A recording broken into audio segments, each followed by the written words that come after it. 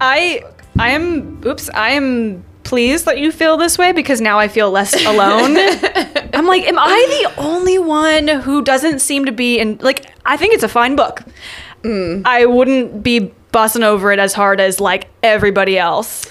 Yeah, I don't even know. It's Goody. It's fucking fine. This is, oh man, should we just say at the top, if you love this book, like, buckle up? I guess. I also think, like, We'll try not to rip it to shreds. We'll try to be nice. If you do love it, like, is there, because I can understand, like, if you're just being super forgiving to things and being like, yeah, it's not Perfect. like, but I like it, then Yeah. that, like, I get it. But if it's like, I really think this is a fantastic sequel. You eyeball twitch. You disagree? I'm just more confused. Yeah, and I think I said this for Fourth Wing, is that I can see why young readers would love this. I would absolutely be hooked on this as a young reader, but as an experience, no, I'm definitely not experienced. As a person who's read a couple of books. As a person who's read a couple of books, that description makes it sound like you've read like 5 books. You're like, as a 5-book reader, I know some things. I was thinking about that the other day, how I feel like a lot of people are like, oh, book girly, like you know, like kind of that book girl culture. I'm like, I don't feel like that, and I don't, and like I didn't grow up reading quite as much as you did, and I have friends and coworkers who read a lot of books. I'm like, I would consider all of them book girlies. I don't consider me a book girly. I'm like, I'm here vibing with all the book girlies and kind of like just, I don't know, everyone's side piece. Like, I'm not actually part of the marriage, but I'm just like there to cheer you on. I think I enjoy watching book girly, but I don't think I would consider myself a What? book girly. And I'm sitting here because you were like, oh, I would think of you as a book girly. And I was like, I don't think of myself as a book girly. And now I'm wondering, I 100% think of you as a book girly. Maybe the title of it sounds like cheesy or. oh no, I get what you're meaning. Yeah. I think it's truly that it wasn't until the last like 2 years of my life that it's felt like cool to read. Yeah. And like everyone's talking about what books you're reading. Like never growing up. I was always like reading. You're the nerd. Yeah, I was like a Yeah. nerd, and I never talked about what I was reading with anybody. I just had my book in my backpack and was like that kid who was like just reading in the back of the class. Like anytime we got a break, I was like had my book out. Wow. And it wasn't a thing that like I had friends who like read, but we never talked books. And like college, never talked books with anybody. Like we weren't like people weren't like, it wasn't neat. It wasn't cool. And then it wasn't neat. it wasn't. And now I'm thinking about it and I was like, I like really like just, it was like, that was my thing. I just kept it kind of quiet, like pushed to the side. It was like that. But I feel like now there's such a, not a platform, but it's more accepted and normal. Cool. And people like talking about books, and dude, books are becoming like wine, where like it's like the what do you call them, like the covers and the collector's editions and like the collecting aspect of it. Whoever is designing these graphic designs on these covers is doing a fantastic job, because it's eye candy, and I don't think books used to be like that. I would totally agree. I think that they have really tapped into a very, like, they hit at the right time in our culture. Yeah. Like, the changing in how we market books has changed, and the collector's aspect. It's like turning into like wine. I love that analogy. And I feel very much like I'm watching like book girly land, and I'm like, no, I think you're part of book girly. I feel like if you read as one of your main hobbies, maybe I'm wrong. To me that yells book girly. I love it as a hobby, but not as much as I think a lot of people do. I think a lot of people like can sit down and like for an hour just like zone into a book. I'm like a 20-minute a night kind of. If I have like a chunk of time and I'm like really into the book, I'll sit down and read for a long time. But I feel like part of it is I don't have that much time. I don't know. Maybe I'm just not prioritizing my time right. But you also are, I think, like you are a person who has like really good schedule for their day. So like, you know, like at least I'm assuming based off what I know that you like have a good window of your day and you're like, I've got 20 minutes to be able to like check out and check in with a book. And I'm not going to be able to give more. I'm so riddled with anxiety that yes, I schedule my reading. I do actually.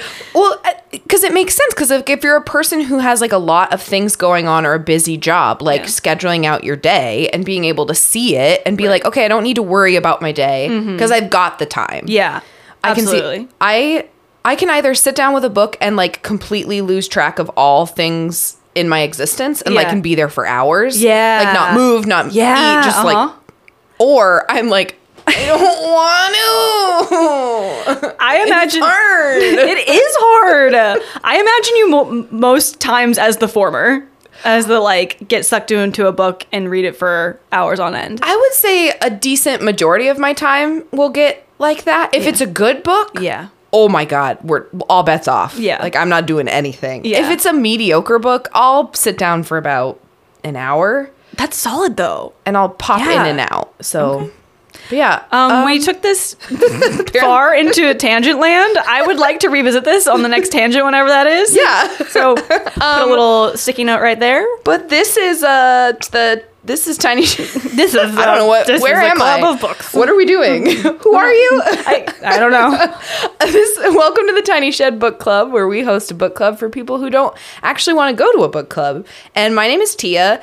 And can we just focus on Eric, please? Like, can we just have all Eric all the time, please, and thank you. I would agree with that statement now that you bring it up, because I think that he is one of the more interesting characters. I know, and he's like maybe 5 words about him. I know. Like, I think I wrote like his name maybe one time in here, there's, like, but barely anything about him, and I'm like, oh yes, that check, one, please. Yeah. Okay, that guy. I like that. And I'm Chandler, and I'm super sick of all of the naming conventions, how it's all numbers. It's like fourth wing, quadrant, third years, the first 6. Like every single thing in here is named by some kind of number convention, and I hate it. Like a little bit, fine. It's everywhere, and I'm getting lost. I'm like, are we talking about a first year student? Are we talking about they're in first wing? Are we talking like what are we talking about? Like I'm getting confused, and I hate it.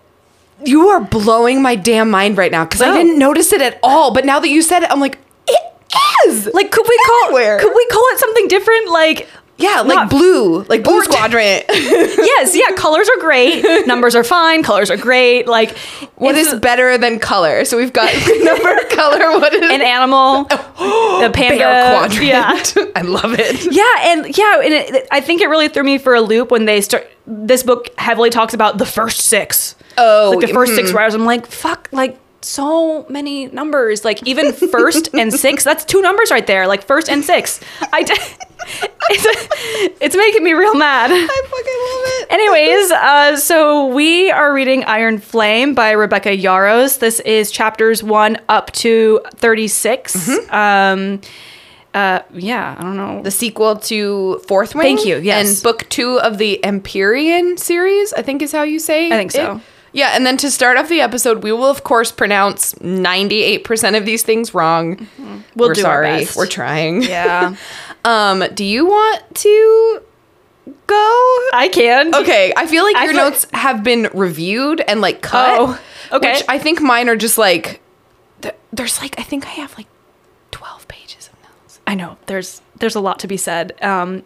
And you can stop me or slow me down if I'm just like pushing through, because I have a feeling I might. Because I really all I want to do right now is talk about my thoughts and feelings of this book. I don't even want to. Me too. I have a lot of them. Okay, but let's just get to the plot. So we pick up with Violet.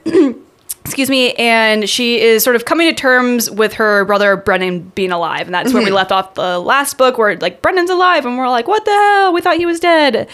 And he's a lieutenant. Colonel? Is that how you say that word? I don't know why that word trips me up. The Colonel. Yeah, Colonel. Okay, what the fuck is that word? No idea. Okay, all right. No idea. Whoever came up with that is dumb. Yeah. Okay, so he's a lieutenant colonel of the Revolution, and she kind of has like mixed feelings about it. Like, of course, she's excited and thrilled to see her brother, but she also feels a bit like maybe betrayed by him, that he's been alive this whole time, and everyone's sort of believed that he was dead. And I think obviously Violet has some odd family, I don't know, dynamics. Like her mom is kind of crazy, and her dad eventually died. And so she just, I don't know, a little resentful, I think, of Brennan.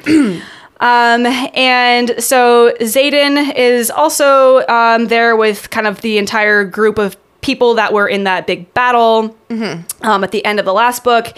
And of course, like right off the bat, Violet's like, oh my God, he's super beautiful, but I can't trust him. But he's so hot, but like he won't tell me things, which is like the main part of their relationship this entire time. Yeah, that's going to go throughout the rest of this part. It's just he's hot, but I can't trust him. Yeah. And I also refuse to ask him questions, even though he's like told me a million times, like, ask me questions. And also he just won't give. Anyways. So the members of the revolution, I don't even know like what to call them. They're the assembly. Oh, the assembly? These, like top guys are the assembly. Okay. And they're having a meeting. Yep. That basically Violet and Xaden kind of like or Violet and Bodhi crash. And they learned that like basically they're looking to like how to make weapons. They have this thing called a luminary, which is something that helps them make that special alloy to kill venom. Yep. I barely understand what a luminary has to do. I don't so many things in here I didn't understand. I was just like, I'm just going to keep going and hope that eventually it clicks in my brain, but I don't understand how any of this works. Yeah, I'm very confused about the weapon making, but they need a luminary. And so they need a bunch of weapons. Everyone's thinking that they have a year until the venom attack. Like break through and start attacking stuff. Brennan thinks they have 6 months. And Violet is like, yeah, they need weapons, but we mostly need like new wards. Yeah. Like protection bubble out over here. Yeah, so she says, weapons aren't the only thing that can win this war. Oh, no, sorry. That doesn't have anything to do with anything. That's all right. Yeah. Well, sorry. Oh, yeah. Shut down. It's okay.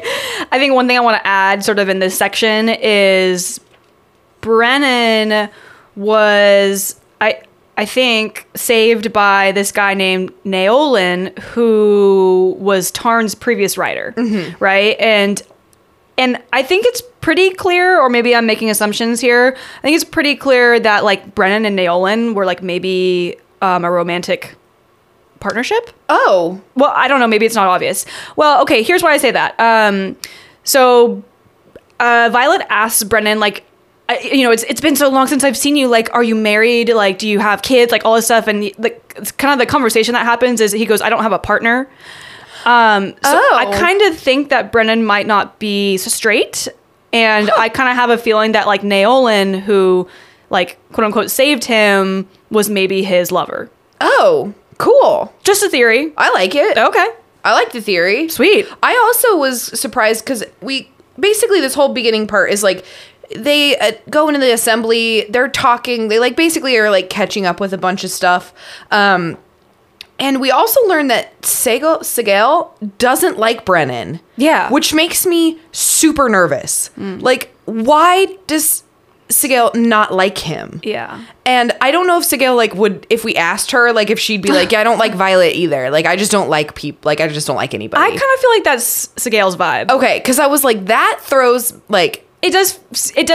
I see where you're coming from. Like, yeah. Rose a little red flag. Yes, I would agree. And I think Sigel is also kind of a moody dragon because she really doesn't talk to Violet or have much to do with Violet unless it has to do with Xaden either. So, but maybe it's just her, like, or she's just like, I don't like anybody except for Xaden. And like, I'm here for that scale. Like, I like that. That's the way to be. We like that vibe. And so eventually they decide the best plan of action is to send like Violet and the rest back to the Basgith War College because they're like, they've been missing. People are going to get suspicious and whatever else. So we all get. Are we going to say the same thing? I don't know. You say it. Does it have to do with Adarna? Yes. Okay, go ahead. Nope. You. We get to learn that Adarna is about to enter the dreamless sleep, which we don't know much about, but she's also going to be like a cranky teenager for a little while.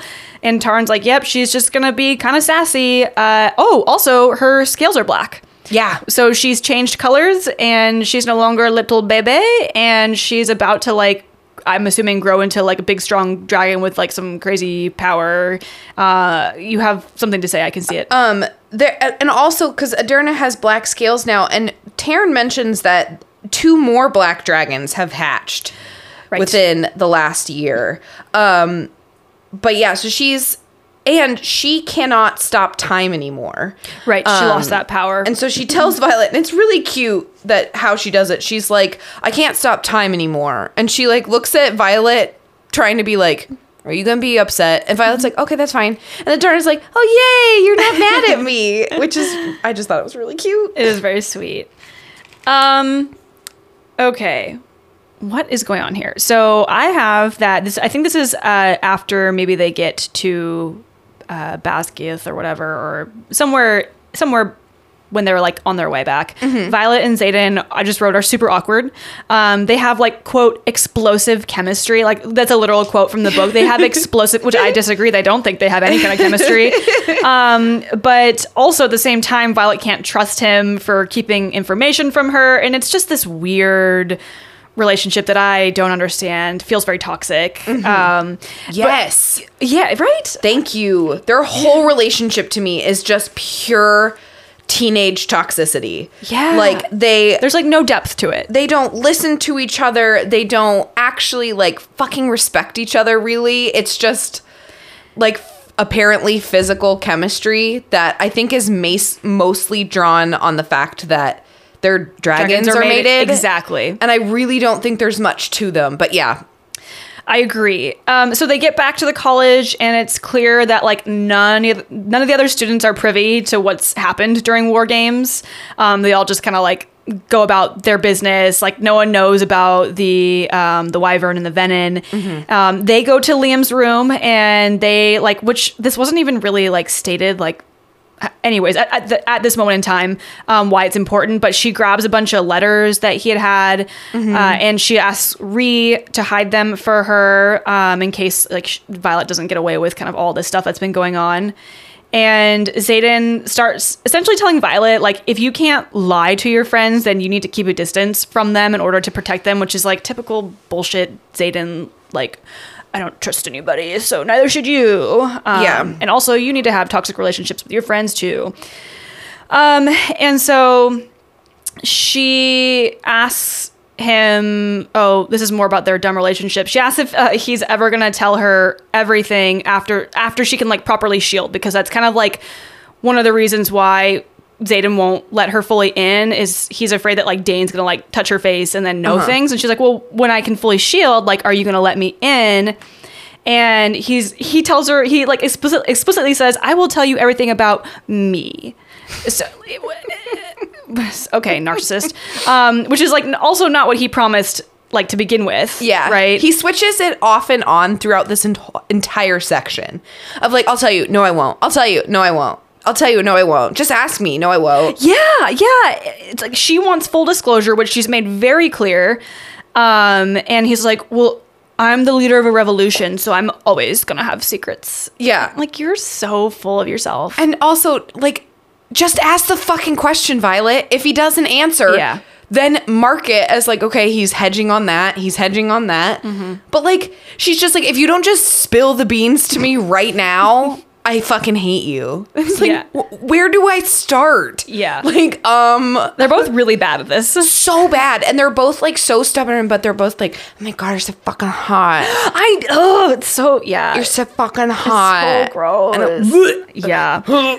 So they walk up to essentially some professor captain is reading off the names of those that they assume are dead or are dead. Yeah, at graduation. Yeah, at graduation. And Xaden is like, well, this is super awkward since we're like right here.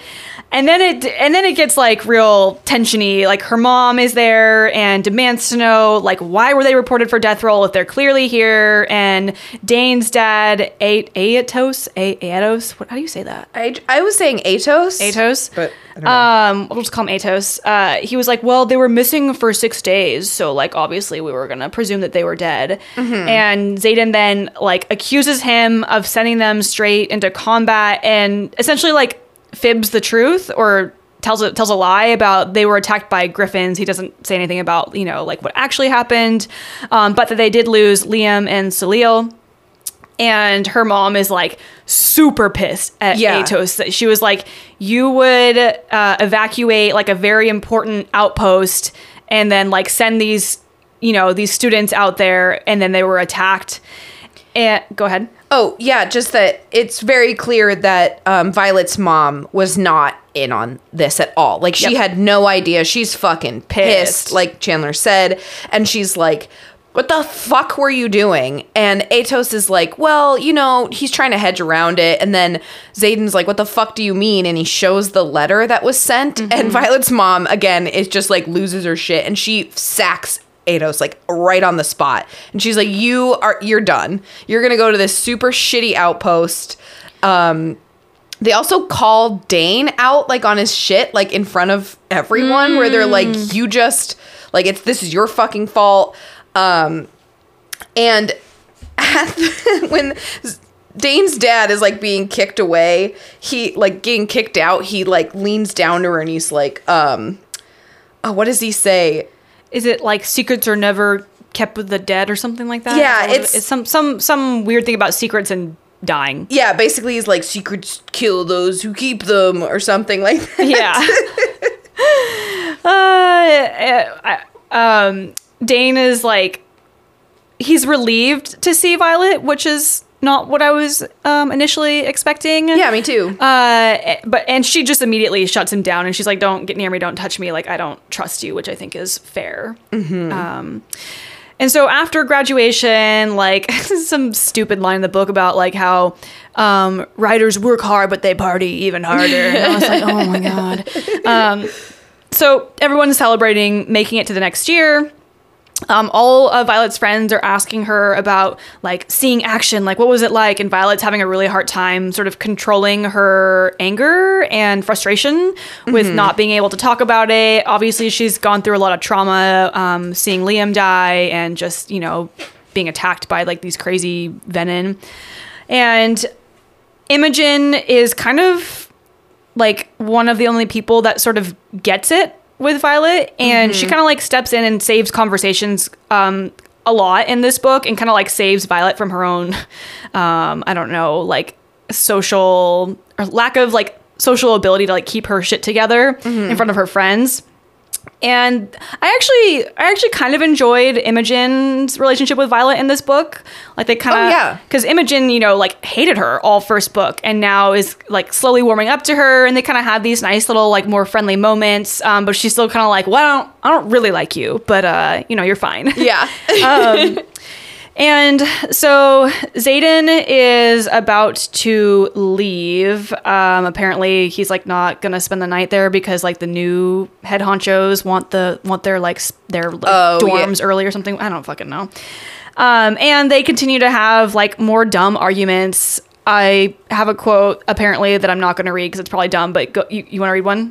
It might be page the same 46. One. Yeah. Yep, that's what I had marked. He goes, basically, I'll earn your trust as soon as you realize you don't need full disclosure. You only have to have the guts to start asking the questions you actually want answers to. Don't worry about the bed. We'll get back there.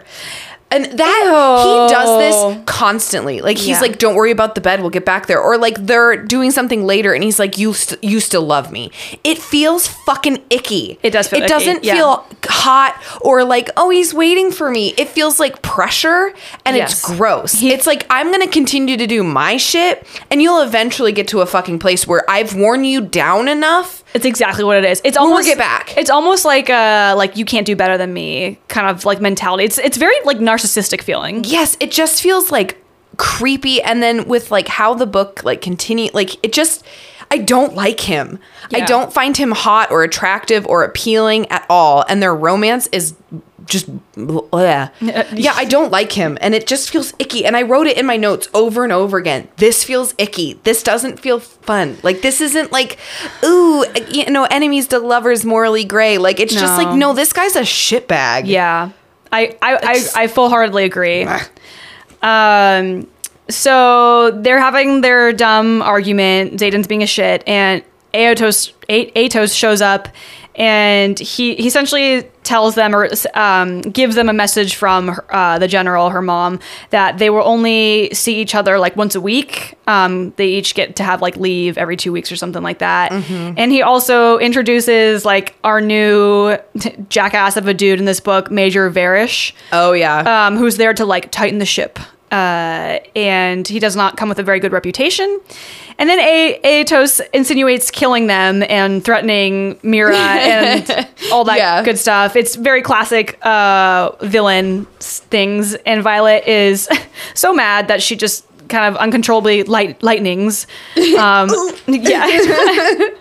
no, I inked. And so Xaden ends up leaving. He's off to wherever he's going, Samara, I think. And then Ree is the new wing. No, excuse me. Ree tells Violet that unfortunately Dane is the new wing leader. And that she though is the new squad leader, which is like yay. Yeah, that's awesome. So they start a new class called Rider Survival Course, RSC for short. Apparently this is kept classified from year to year because they want to get people's like genuine reactions to situations, aka like torture. Yeah. It's a secret course where they basically put you through like, you know, like military training where you do like reading the map, you have to navigate, work with other like infantry members. Yeah. Then you get tortured. They like kidnap you in the night. They like, it's just like boot camp, but worse. Surprise boot camp. Yeah, surprise! You didn't know this was coming. So she, at a certain point, heads to the archives and is deciding to start her research on the wars. She's like, this is my task. And Justinia helps her out, but Violet kind of lies to her and is like, this is for like research for a school project. And Justinia kind of just plays along. We get to learn later that she kind of like knew that something was up, but she was like, whatever.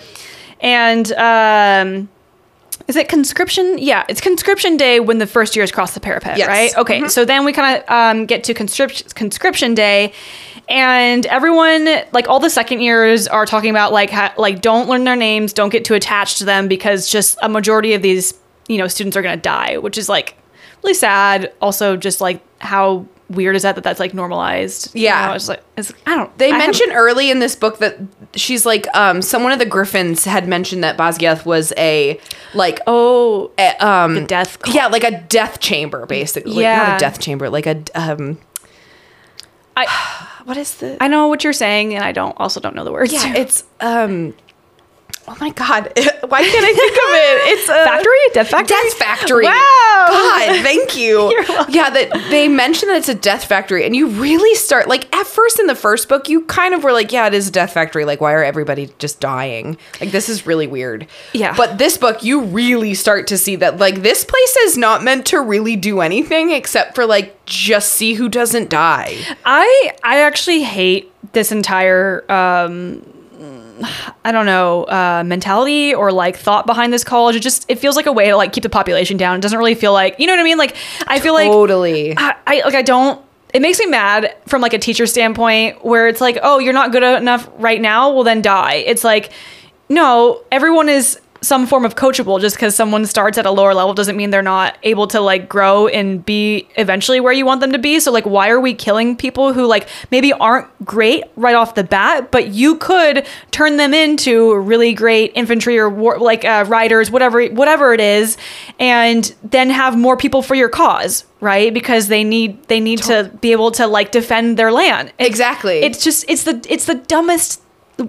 Anyways. Yeah, you quickly learn, like, I feel like this book does a even better job of showing, like, how fucked up their country is, and it using the college as, like, an allegory for it. Like, this is just a small part of this country. Mm-hmm. Like, you can, like, damn. I see it, like, within the story, like, how that makes, them be very, like, I don't know, like, a corrupt government or whatever. But to me, it's almost a, like, bad writing.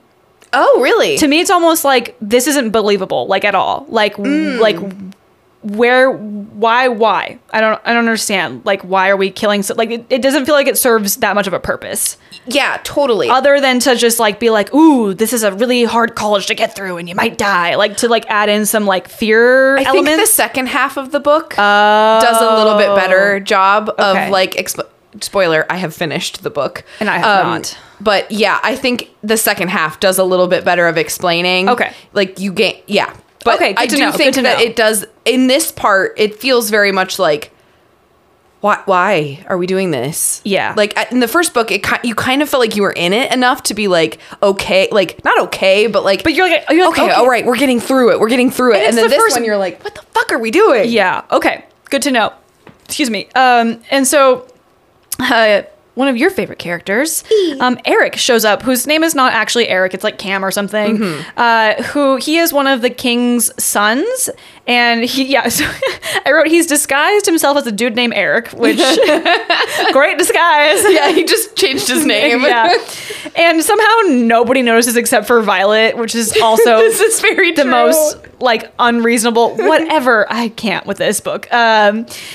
He's able to cross, and then Liam's little sister Sloane shows up, which I also kind of skipped over a lot of her parts in here. Basically, Violet was like, I promised to Liam that I would take her under my wing and make sure she was taken care of. And Sloane the whole time was like, I hate you, Violet, because you're the reason my brother died. Yeah. And that's just kind of their entire relationship is like this tug and pull in the opposite direction. But yes.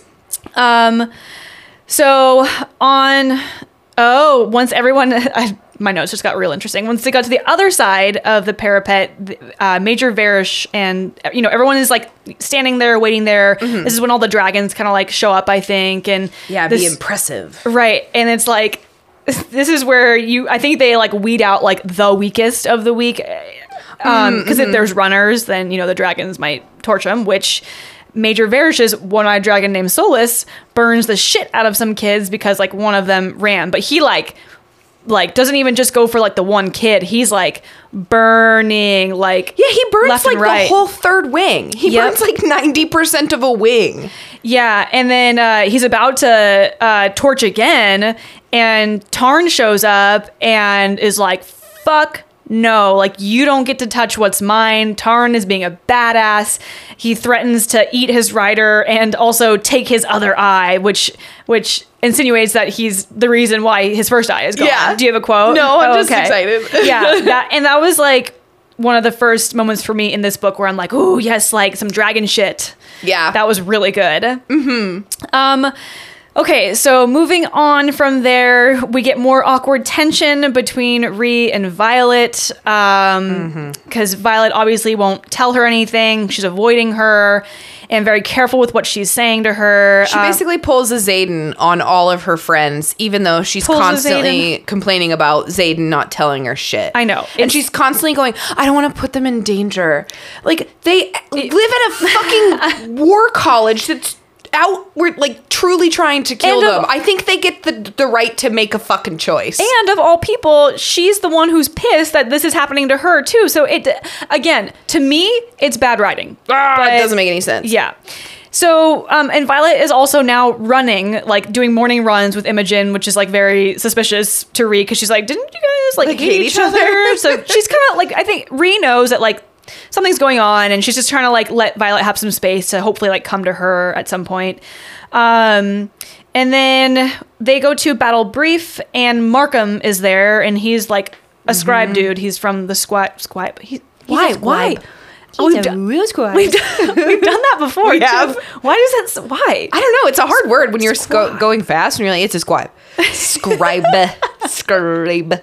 Yeah, he's the number one scribey dude, and he was the one who was choosing Violet to be his like successor. That's right. Like, he was like training her up. And in the first book, I liked Markham. Everything I heard about him, I was like, yeah, Markham. And then immediately we meet Markham. And then in this one, immediately we see him, and you're like, oh, you're a dickbag. Yeah. I thought that was a good turn of character for him. And he's apparently now like more of a part of this Battle Brief class. Yes. The scribe is a part of the battle, boy. And so he's telling them about these 2 attacks that happened on the border by these griffins, which is, I'm not even really going to get into, like, I mean, if you want to talk about it, we can definitely go there, but it's just kind of like obvious, like it's super suspicious because Violet's like, are they really griffins attacks or is it Venom and Wyvern? Are they lying? Like we just don't fucking know, right? Yeah. And Rhee also kind of sort of in this same scene, like brings up to Violet that in the something is weird in the healer quadrant. There's that word again, quadrant. Nolan has been sort of like, who's the like main, is it a healer or a mender? He's a mender. Okay. He's like the main mender guy, and he's been sort of busy and like looking like shit for a long time. Like he's definitely being overworked and we're not really sure what's going on. And kind of skipping through a few things, they're at like the, what do you call it? Like the mat where like people are like kind of like wrestling, sparring, whatever you want to call it. Sloane challenges Violet to the mat and everyone's like, you don't that's cute, but you don't want to do that.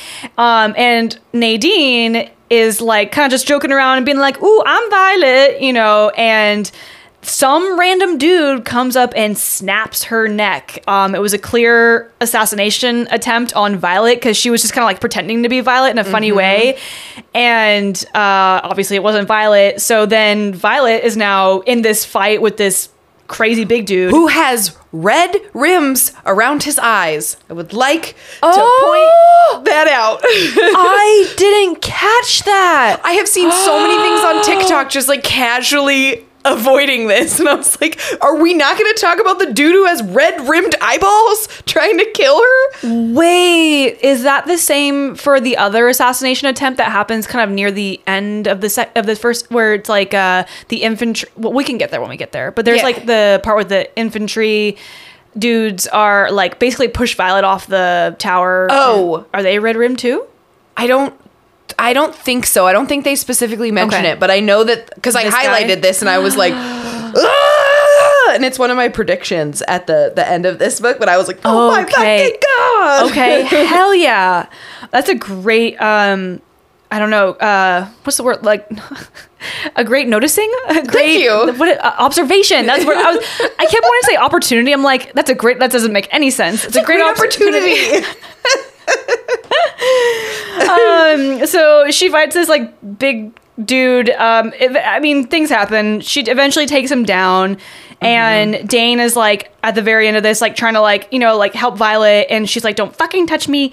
Xaden ends up showing up kind of shortly after this, and he's like, your room is warded like for us, but also anyone you want to bring in, because like if you want to fuck people, like, sure. It's not my business, man. We'll get back to their dog. He's just like trying to play it so cool. Yeah. Like, anyways, so they do some like catching up.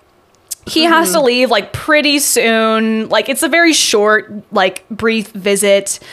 He ends up leaving her with a letter with some kind of like, and he kind of does this a little bit throughout this book, like with some like details about himself or his childhood, or like little things that don't implicate him in any way, that if it were like intercepted it'd be like bad news, but just like, oh yeah, oh, you didn't know that? I didn't even think about that. It was just like very basic, like, oh, growing up like my dad was cool. I don't know why I didn't clue in on that. Like, he's leaving her letters to like give her information as much as he can, but also like, yeah, you can't just leave like, I'm also the leader of a revolution and there's 90 people and a guy named Dave. Yeah, like, he can't leave that stuff. I don't know why that didn't click. I was just oh, that's nice. He's leaving letters.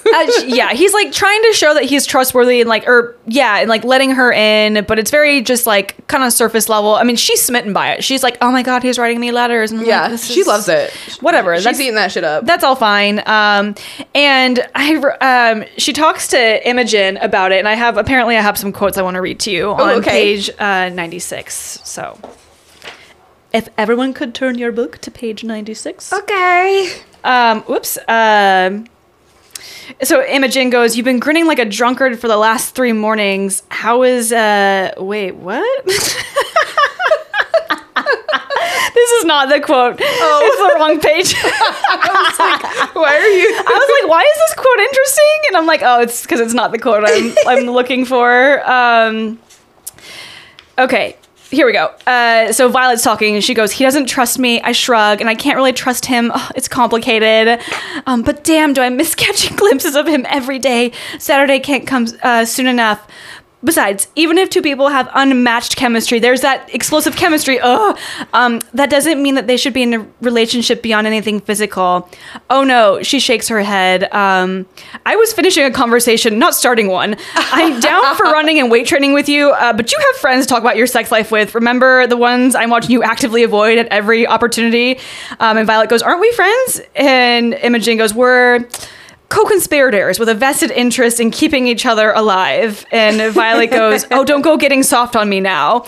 And like, this is what I'm talking about. Like, these interactions, fucking good. Yes. This was well written. Imogen is awesome. She's like warming up to Violet, like kind of supporting her a little bit, like in her own way, like being like, you know, here's a boundary. Like, I don't want to talk about your sex life with Xaden, but like, I'm here to like talk about whatever else.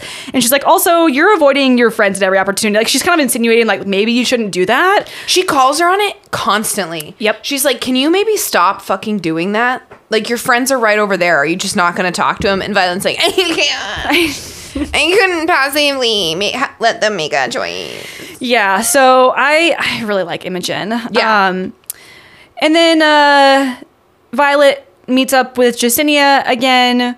And Jesinia tells Violet that she thinks she may have accidentally gotten another student essentially killed for something that he checked out from the archives. Yeah. And she won't tell Violet at this point what it was, but it's kind of, and like, I don't know. To me, it was just a way to kind of like plop in there that like looking at things in the archives is dangerous business. And like Violet is like doing things that might get her like killed. Yeah. Just like a way to add some like, I don't know. I think so. That seems to be a tactic of Rebecca Yarros's, is that she'll throw in like a small scene to like hint at you like that something's, but it doesn't really have much beyond like she's showing you like, whoa, so dangerous, and then we move on. Yeah, not my favorite. I don't think I like that. I think I would rather it be like I don't know. I'm told, or I don't know. I thought it was enough for her to be like sneaking around. And it's like, oh, she's not allowed to be down there. Like, I feel like for her to get caught, that like I know inherently there would be a punishment. Like, I don't need there to be like, oh, it's so dangerous, some other guy got killed. Like, yeah, I mean, it's fun. Whatever. That's you know, I'm being nitpicky now. So Violet and Rhee have more like, what did I write? They have more. Violet and Rhee have more kind of friendship. Oh, kind of friendship. Like, they're kind of still trying to be friends, but yeah, Rhee's trying and Violet keeps being like the most obvious liar on the planet. Like, are you okay? As she's like actively twitching in a corner, and Violet's like, yeah, I'm fine. She totally believes me. And Rhee's like, you fucking dumbass. I guess I'll ask you tomorrow. And Rhee's, you know, like trying to like hear about her life and like be a good friend, and she's asking about Xaden, and Violet's like, oh, it's complicated, like we're not together, but she's not gonna divulge any more details than that. And then Varish, Major Varish comes up and is immediately trying to fuck with Violet and asking why isn't Adarna not here for like flight stuff. And they kind of get into this argument about dragons taking orders from humans, and that Varish wants Adarna to be there, or else at this point, does he say that there will be punishment? I can't remember. Yeah, he basically is like, fine, they get in this big battle in which Taryn has to like yell at Varish through Solus, like, you do not command dragons. Right. And so Varish is like, fine, I might not command dragons, but I command you. Yeah. And he's like, so you don't get her here, I will punish you. We also we learned that, so Varish makes her dump out all her shit every time she goes to see Xaden. Yep. Varish has like a hard-on for like attacking Violet. Like, he just wants to like fuck with her all day. We also learn about the first 6, who are apparently this first group of like riders, or they weren't technically riders, but they had dragons, and they are the ones that made the wards. So Violet is now like looking into, because I didn't really remember the first 6, or I didn't think of them for the first book, and she's like, besides the fact that the first 6 weren't riders, they were simply the first to survive. So they apparently are the first people to like hook up with, not hook up like, yeah, but like hook up, like link up with dragons. But yeah, so then, you know, Varish basically is like coming after her all the time. And he's like, if you don't come to practice. And, you know, of course, Adarna doesn't come because she's in the dreamless sleep. And so Varish punishes Violet by making her like wield until she almost burns out. Yeah. She's like super, super hot. She's like almost dead. The Rebellion kids. I don't know why I just recall them the Rebellion Kids. That's a good album name or Right? band name, the Rebellion The Kids. Rebellion Kids. Like come and take her and like dunk her in cold water. And it's, you know, really serious that she got. Yeah, it's actually like a huge deal that he kind of like burned her out, or like almost burned her out. Yeah. Before that, there's this like quick little moment where when Bodhi is getting Violet ready to go see Xaden, like where she's bringing him a shipment or whatever, and she's like on her leave. He kind of like let slip something about a woman named Catriona. Oh, And yeah. Violet's like, who? And Bodhi's like, yeah, never mind. Shouldn't have said anything. And that comes back up later, but that's kind of like how we're like, oh, there's another love interest sort of in the mix there. I also had that part written down because also Bodhi says something about like she like quickly changes the subject from Catriona to like you know, the assassination attempts and stuff. And Bodhi's like, I don't really want to talk about this. And then she gets all fucking pissed at him. And she's like, well, if you don't want to fucking talk to me, like, meh, like, you know what? You don't know me well enough to ask about my sex life. And Bodhi's like, okay, great. Fair point. Yeah. But like, she gets all pissed when people like put boundaries up with her. Like, no, I don't want to talk about this with you, Violet. And she's like, what do you mean?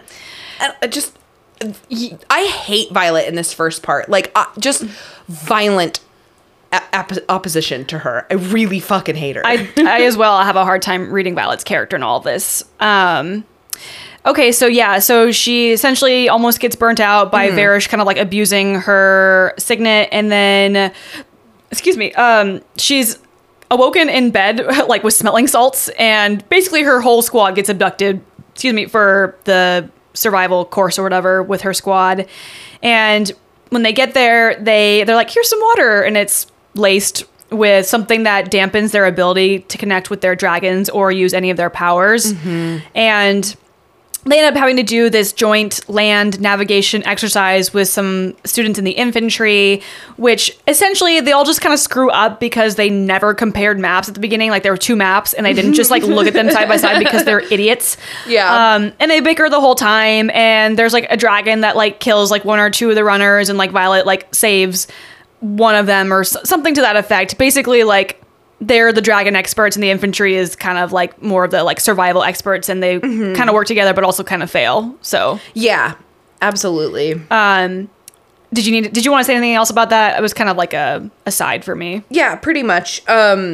Also, just kind of during this, we start to see that basically everyone else, like Rhiannon, Sawyer, Riddick, they've all pieced together that something's like deeply fucked up this year. Yeah. Like Rhee's like, have you noticed that like we can't get mended? Have you noticed they've taken our bond away? Like, have you noticed that like Yeah. they are guarding infantry doors all of a sudden? Like they are all piecing it together that like something is deeply wrong. And, you know, they are very much so hinting to Violet, like we are the kind of people that don't want to be a part of something or that's fucked up, or if it is fucked up, we want to fix it. Right. So it's just something that like during this training, we see a lot of like the other people in her group are not these like dumb idiots that I think the Rebellion kids kind of paint them as like, oh, these Navarans who like don't know anything. It's like, no, they're not. They're very smart. Yeah. And like the 3 of them, Rhee, Riddick, and Sawyer, are intelligent and pick up on shit. And that's why they've made it this far. Yep. And why they're the Iron Squad like again and again and again. Yep. Because yeah, Violet's powerful, but these fuckers are loyal as fuck. And that's what's going to get you somewhere is when you've got people who have your back like that. Mm-hmm. So, it's almost, and it's almost a little like self-centered of Violet to be like, oh, like I have to hold all of this information to myself, and like it's almost like a hero complex. Both her and Xaden have major hero complex. Like they're pumped up so much about like how powerful their signets are. And it's like you guys wouldn't get anywhere if it wasn't for like you're a bunch of dodos. Yeah, without your buddies, these guys who have your back and are willing to go through hell for you. Like lean on that. Yeah, your power means nothing if you can't like make it or like do anything. Absolutely. So I have next, Violet meets again with Justinia, and Justinia is also starting to sort of put things together as well on her own. Why did I write this? There's no literature to be found on Wyvern or Venom, and Violet must have asked her for that. Even though Violet had like her own copy of sort of those fables. And we learned that the dude who was killed for getting something out of the archives, it was because he was asking for an account of a border attack that like technically didn't exist. So he like knew too much information essentially. Yeah. And Justinia is kind of like, look, Violet, I know you're looking for something specific. You're a terrible liar. So like, what is going on? And this is weird to me. Violet tells her for like a hot second, like, I don't want to involve you. Like, I don't want to get you in trouble or in danger. And then immediately gives in and is like, here's what I'm looking for. Like, for how much she puts on this, like, I don't want to involve Rhi and my friends. And like, she just like says that for a minute with Justinia. And she's like, yeah, never mind. Give me all the stuff on the wards because I need to know about the first 6 and all this shit. It's like, it feels very convenient for the author to just be like, well, I need her to be able to like get more stuff. So we need her to tell Justinia that what's going on. Yeah, Violet does that constantly throughout this. Well, she'll say something and then immediately the next second do the exact opposite thing of what she was just talking about. She does it with Xaden, she does it with Justinia, she does it with... It makes the character feel wildly confusing. Like you're swinging from one thing to another, and it's like she's lost all character consistency. Like I get having a character who's struggling and moving, you know, like she's gone through a lot of trauma. I'm not saying she hasn't, but like to make a character where it constantly just saying and doing the exact opposite thing, like what the fuck? Yeah, and that's not who she was. You clearly described her in Fourth Wing as this very intelligent person who uses her mind more than her body. And this book, she's suddenly a dunce. Yes. Like she can't do shit. She can't think through shit. She can't go. Like there's no critical reasoning happening. No, not at all. And it's just like, where did she go? She was able to go through like crazy ass shit in the first book and still use her thinker. Right. Her big old thinker. Her big old thinky thing. And that leads me to a quote from page 163. I believe she's talking to Imogen. She goes, you don't have to freeze out everyone you can't be completely honest with just because Riorson thinks that works for him. It doesn't. Hence all of your issues. And it damn well looks like your friend needs you. So go. So again, Imogen coming in with the fucking good advice. Yeah, she also says on 162, she's like, she tells Violet that there's always a battle axe in the cabinet. Like, because Violet's like, he had all these weapons in his closet and I didn't know about them. Okay, at a war college, get over it. But anyway, she's like, there's always a battle axe. Like, there's always something that's going to drop in a relationship. You're always going to be learning something new about someone. And she goes, and Violet's like, because that's normal. And Imogen goes, you didn't want normal. If you did, you'd be in a relationship with Dane. She shudders. Or hell, anyone else in this place. But you wanted Riorson. If you didn't think the man was hiding more than a few battle axes, then you're mad at the wrong person because you lied to yourself. Ooh. Ugh. Imogen is the only one with any common sense in this book right now. Yeah, she's smacking some sense into people. Like, praise be. Okay. And so kind of right after that, Rhi gets a letter from her parents' village about some like violations on the border. And there's like strangers seeking shelter. And Markham, the scribey dude, immediately takes it and discredits it. He's like, nope, this is fake news. How come you couldn't tell it was fake news? And Violet is getting really upset because she's like, how dare he, like, all this shit that I know is happening. And she gets so mad that she just like loses her mind and walks down to the archives and interrupts Jasinia's class. Oh, yeah. And Jasinia has to like cover for her, being like, oh, she's just a dumb writer being dumb. Xaden ends up coming. He's on his leave, and they do their dumb like cat mouse arguing bit for a little while. And he asks her about her like quote unquote research. She sort of ends up telling him what she's doing, and he's like, no, that's so dangerous. Like, I don't want to get you involved. And she's got this hero complex that she's like, no, but this is going to be how we save everybody. And Xaden's like, well, I don't trust the scribes. Okay. And so he like forces her to let him go with her to go meet Jasinia. He somehow also knows how to sign, like sign language with her. And I just wrote they bicker a little bit more and he leaves the next day. I mean, is there anything important you want to go over? And then he leaves the next day. I don't think so. I do have a part where it might be before or after she goes and sees Jasenia. Oh, okay. Right before her and Xaden go to see Jasenia about the information, we like run into Nolan, and you know, she's like, "What do you do just standing out in the hallway? Oh, you look like you're ready to drop." And Nolan goes, oh, I'm waiting for someone. And he scratches his beard and he goes, and I suppose I could use some rest. It's hard work mending a soul. Been at it for months now. And then we all just move on. Leave. Yeah, I thought that was weird too. I was like, do we just normally have conversations about mending souls and disregard it? Yeah, like, yeah. He's mending a soul. Yeah. And you guys are just like, classic Nolan. That guy. He's wild. He's just wild and crazy Nolan. Yeah. Just doing his thing. Okay. Yeah. Huh? Excuse me, can we go back and talk to Nolan? I'd be the one who'd be like, you guys go ahead. I'm going to talk to this dude. Yeah. We can be late to Jasenia.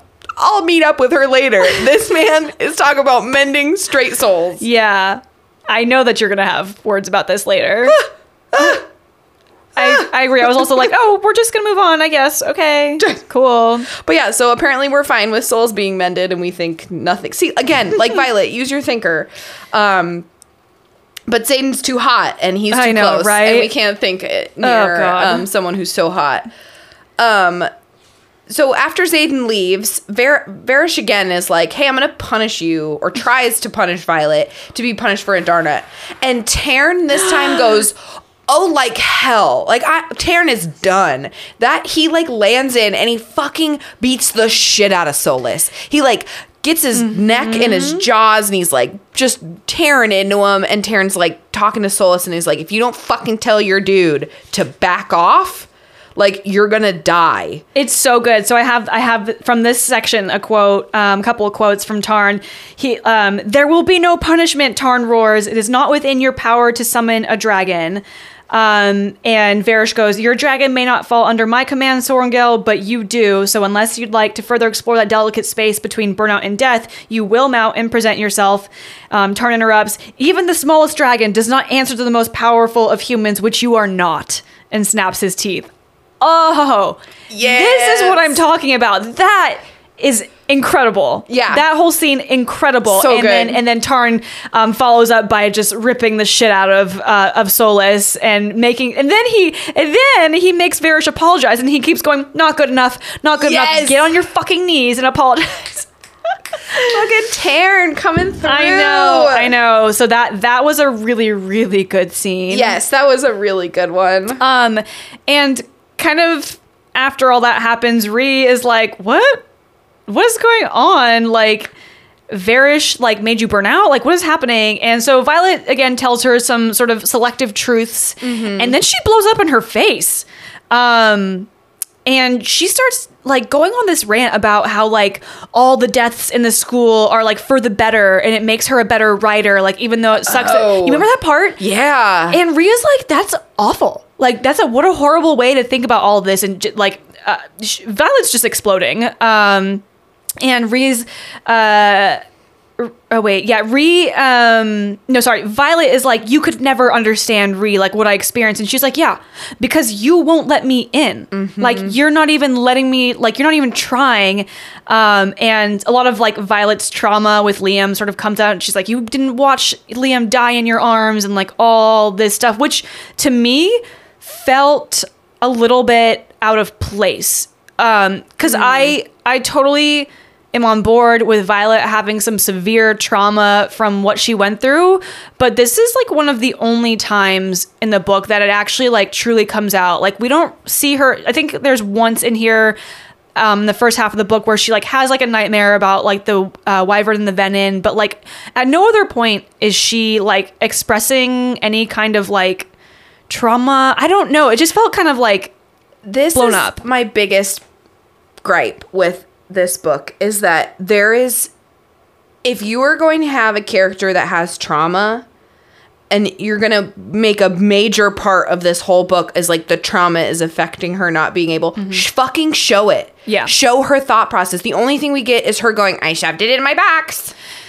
Like, yeah. I gotta be, someone was saying, I think it was Gary, who was like, when you read the 5th Harry Potter book, like, that boy had just been through some serious fucking trauma, and it showed. Like, he was mad and moody, and you were constantly getting glimpses into, like, his mental state, and how he was like, I feel like I'm falling apart, I feel like I'm crazy, like, I feel like nobody understands what I'm having to go through. We don't get that with Violet. No. We don't get it, and we're just supposed to be like, but her trauma, and I'm like, you're not showing me any of it. You said one word of like people telling her, and either if like she can't mentally process it, show me how she's not mentally processing it. Like, show me how she's like, well, I don't think it's trauma. I think it's just this. It's just to me not very well written, and felt that whole scene felt very out of place.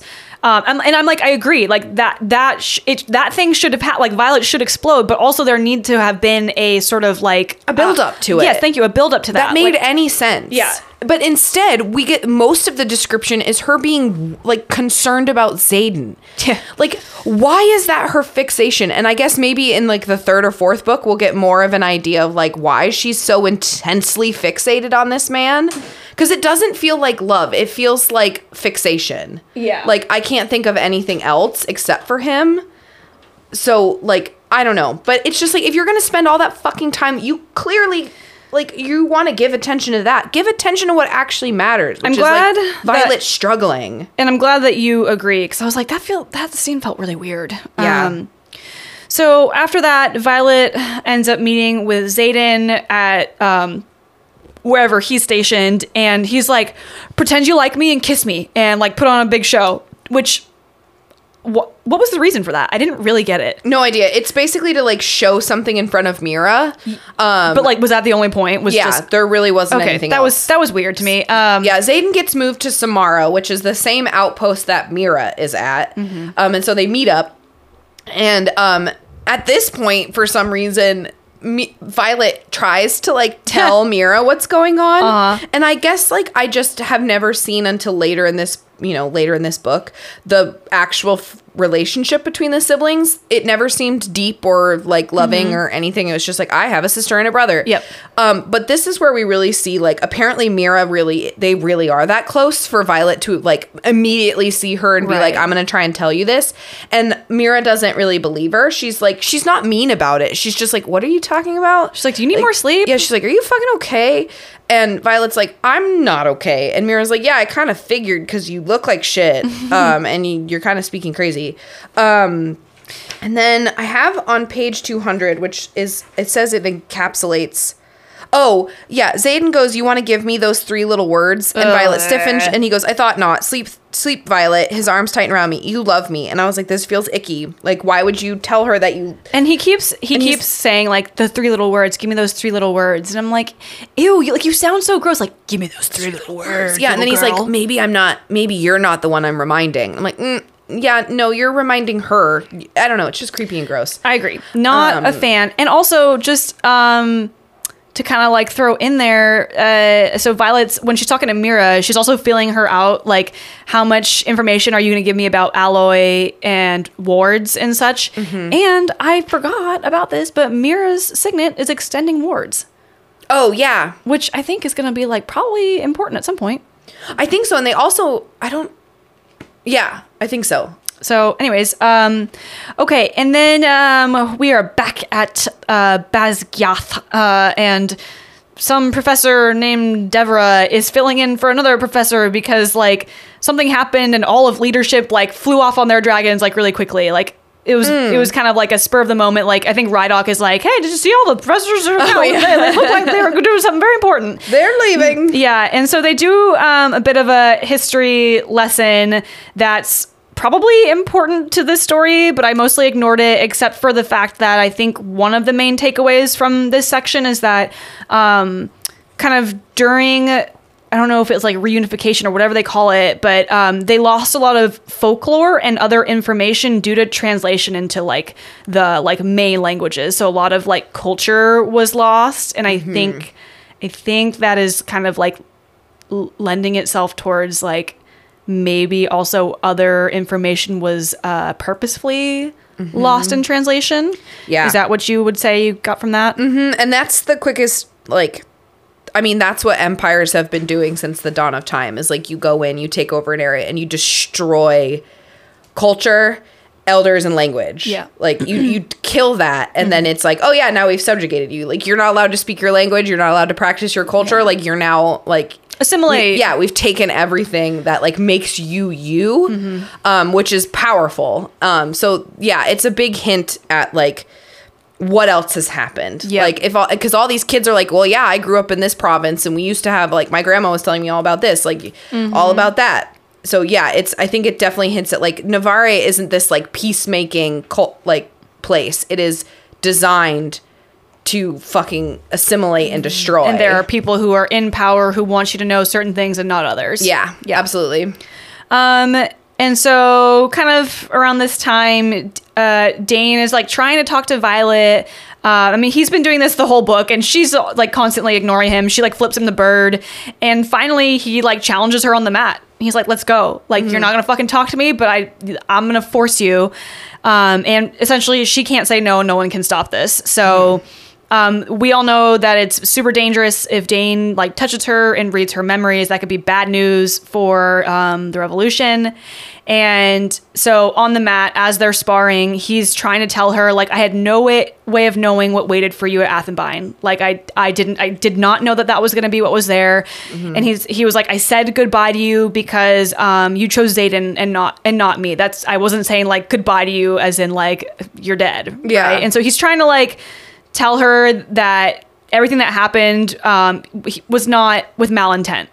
And then he tells her that it was her mother who gave Xaden his scars, and she like doesn't want to hear it. And he ends up not like touching her or anything, and so like that all just kind of ends sort of like, okay, like maybe Dane isn't like this bad guy that we maybe thought he was in the first book. Yeah. And like sees this on the mat, and she's like, what is going on? Like, you and Dane used to be best friends, you used to have this huge crush on him. Like, I know like things weren't like great at a certain point, but like this is getting like to be a lot. Like, what is happening? And she's like, Violet, I feel like you saw something you weren't supposed to. And she's like totally nailing it. And Violet's like, yeah, okay, I'm just gonna like leave this conversation. So she and Eric go to the infirmary, I think, to, you know, tend to their wounds or whatever. Yeah, he's got like a sling. I don't know. Yeah, he got like stabbed or something, and she's got her shoulder is popped out again. So she's like, bye, I don't want to have this conversation. Like, Eric, let's go to the infirmary. And he essentially is like, I know what's going on at the borders. Yeah. Like, yeah, he kind of immediately is like, I know about everything. That's why I'm here. Yeah, he's like, she's real close to knowing things, isn't she? Like, talking about Ree. And Violet's like, what the fuck? I love Eric. I do too. He has almost no part, and every time he comes in, he's like, I'm Eric. And you're like, you are fucking Eric, dog. You are. I'm enjoying his. I love him. Yeah, his little parts. Okay, and so Violet and her squad go to their like interrogation sort of part of this like Yeah, they get course. taken. And I love one of the guys is like, yeah, you're real hard to get a hold of. And he's like, a teacher is like, you're really difficult to grab, Violet. And she's like, what? And he's like, hee. And he takes her and they take him down to the, like, basically this is the interrogation part of the rider safety course or whatever it's called. Yeah. And so basically they get drug into this room and they get told, like, you have to tell each other a secret. If you give up the secret, you guys fucking fail and we're done. If you are the ones that last the longest and are able to like get into the next room that has a dude just sitting there weird, like drinking a coffee, chilling out, you guys win like another award basically. Like you get to be cool people. Yeah. So they're in the room. They are all kind of tied up. They are given a drink, and Violet catches that it's the dragon blocker. And she's like, just don't drink it. Get rid of it. And I love at one point, they're like trying to think about what they're going to do for water. And I was like, they literally mention a toilet in the corner. Just drink the fucking toilet water. Like if you have to. Yeah. Like survival. Fresh water right there. Boom. Yep. The end. Yep. At the end. But so they don't take the blocker. And you know, they're all like, okay, if they like ask, pretend like, oh no, I can't get my dragon. So they're all starting to tell each other secrets, and it's just, I really enjoy all the secrets they're telling each other. And Violet is like, oh yeah, mine is the same as Reese. Yeah. And they're like, that doesn't count. And then she says something else, and they're like, yeah, everybody knows that. Oh, or she's like, I love Zayden. And we're like, not a secret also. And everyone's like, yeah, cool. And your secret is? Yeah. And so then she's just like, fine. They're Venin are real and Wyverns are at the border. And she basically like tells them a big chunk of what's going on. And then they basically put Violet in the center and they beat the ever-loving shit out of her. And they are beating her, and like the squad is like staying strong. They're all holding together. They're not saying anything. They're trying to support Violet as best as they can. They've been in there forever. And then they bring in fucking Dane. Varish brings in Dane, and he's like, touch her face. And we also learn that Varish is Dane's signet teacher. Which I want to know what the fuck Varish's power is, because like... He says it. What is it? Well, we'll get... It's kind of at the end of this section. I'll tell you.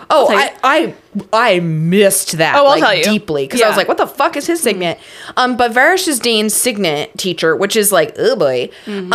They bring in Dane, and Dane is like, wait a minute, she's hurt. Like, you brought a hurt rider into this portion, which according to the codex, you are not allowed to do. And of course, Dane's main reasoning is like codex stuff. Right. Which Rule but follower. he doesn't do it. He doesn't put his hands on her. He refuses. He's He like, walks you're not out. supposed to do it. And he leaves. Then Good for you, Dane. they're getting all fucked up again.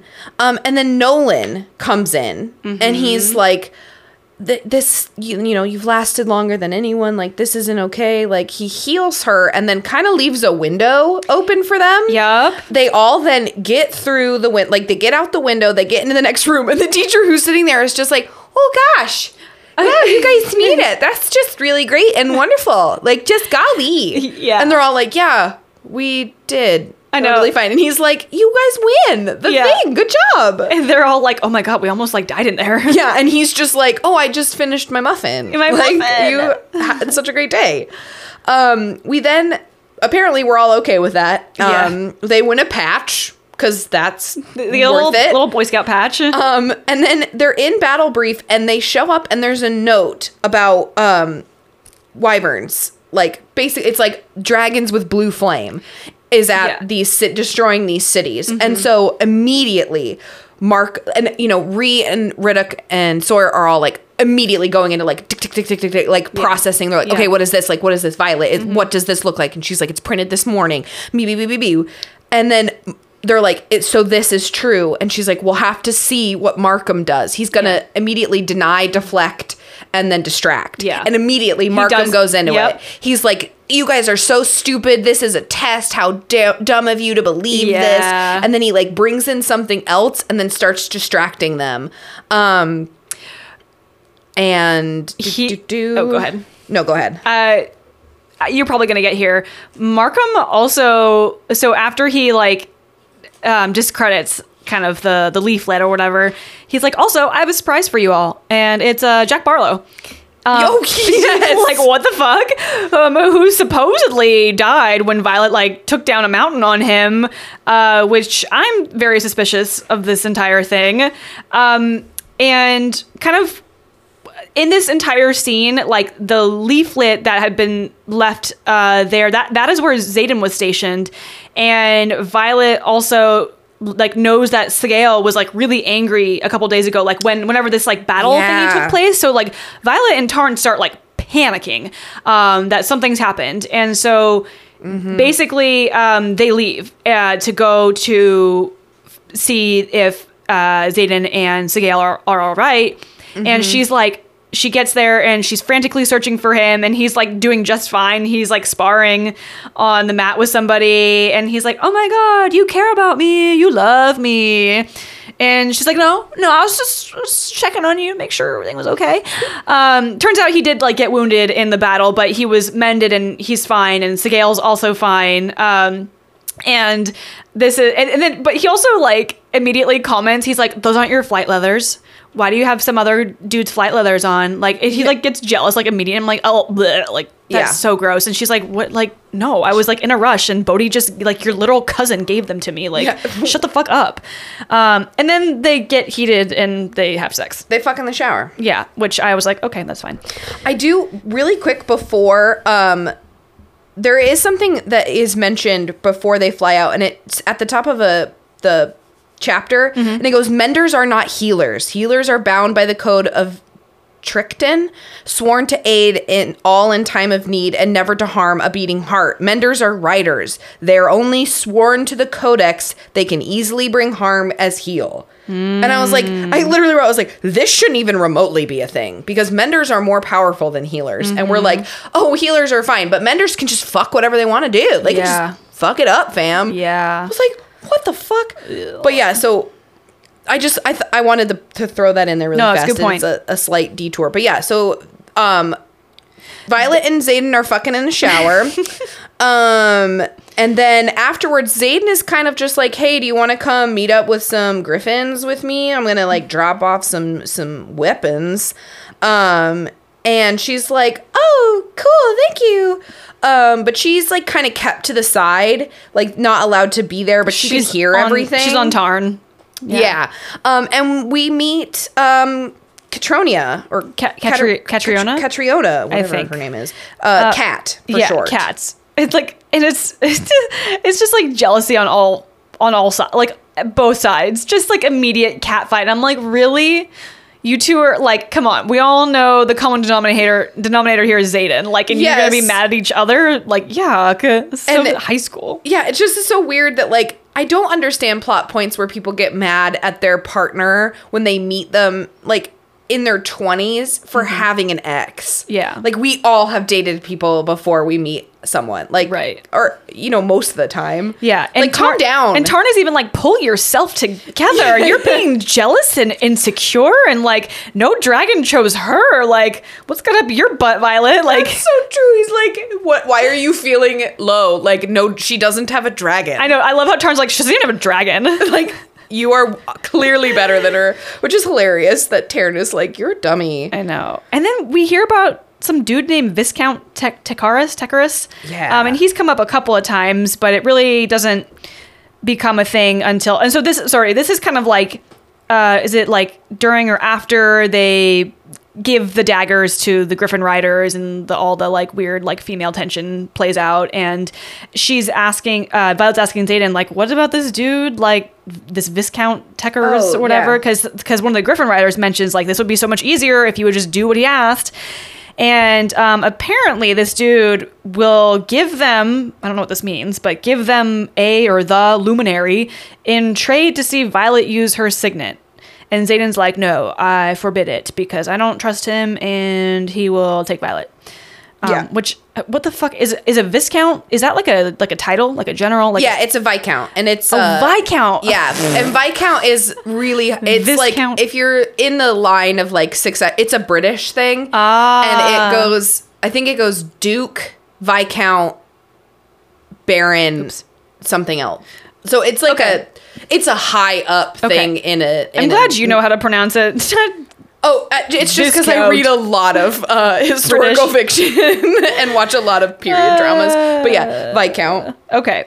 Anywho, and so I don't know. Xaden's like not gonna let Violet be a part of this, like as he does. And then he gives her like one of his fancy daggers because he's like, you need to be able to like protect yourself. Fancy. And so Violet goes back to the college. She doesn't really hide the dagger before, like, of course, like Varish runs into her and is like, dump out your bag. However, she's like in kind of the hallway near her room when this happens, and like Ree is across the hall, like peeking through her door, and they make like eye contact, and Ree like immediately is like, she knows what to do. She knows what's up, and Varish is essentially like loots her things, and but there's also Professor Kaori there, and he is like backing her up. Varish is like, are you accusing me of abusing power where this cadet is concerned? And Kaori goes, oh no, I think you abuse power in general. Yes, I fucking love this scene because Professor Amaretto, who's the like battle, like the fight guy, like the mats. Yeah. He runs into Violet and he's like, hey, I would just, I don't know, say like, yo, my dragon's real big and powerful and has a real sexy mate and like, I can't control that. And Right? he's like, yep. And Violet's like, oh, that's really nice of you. And he's like, yeah, you're my favorite, but I didn't say that. Bye. He's like, if I don't have favorites, but if I did. And he like runs away and Yeah. then she runs into Varish and then Kaori comes up and he's like, yeah, no, I hate you. You're a bad dude. And then Kaori looks at her and he goes, yeah, we've decided that you can't fight your big, powerful dragon with his sexy mate. So like, you're good. And Varish is all like, me. Yeah, and I'm really glad that there's like some like badass like professors in here, Yes. like clearly on the right side of things. Totally. And so Ree is like able to using her signet to transport the dagger Through a wall. for the first time Fuck because yeah, Ree. she like knows how important this is for her to be able to do this right now, and basically saves Violet's ass. And so Violet finally explains to her, and like her squad is in there, Ryduk and Sawyer.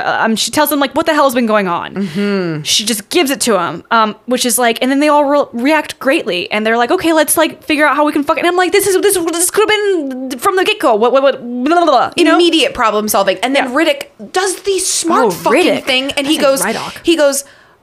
oh, dragon, blah blah blah. He like mentions, he's like, Violet just told me this, and his dragon's like, oh shit, you now know about the venin. And so they all are like, our dragons all knew about the venin, which this plot point I don't fucking like. This makes no sense. You mean to tell me that these dragons who bond to riders to protect from venin are just casually keeping that secret from from their their like, riders? oh, because the Empyrean doesn't know what to do yet.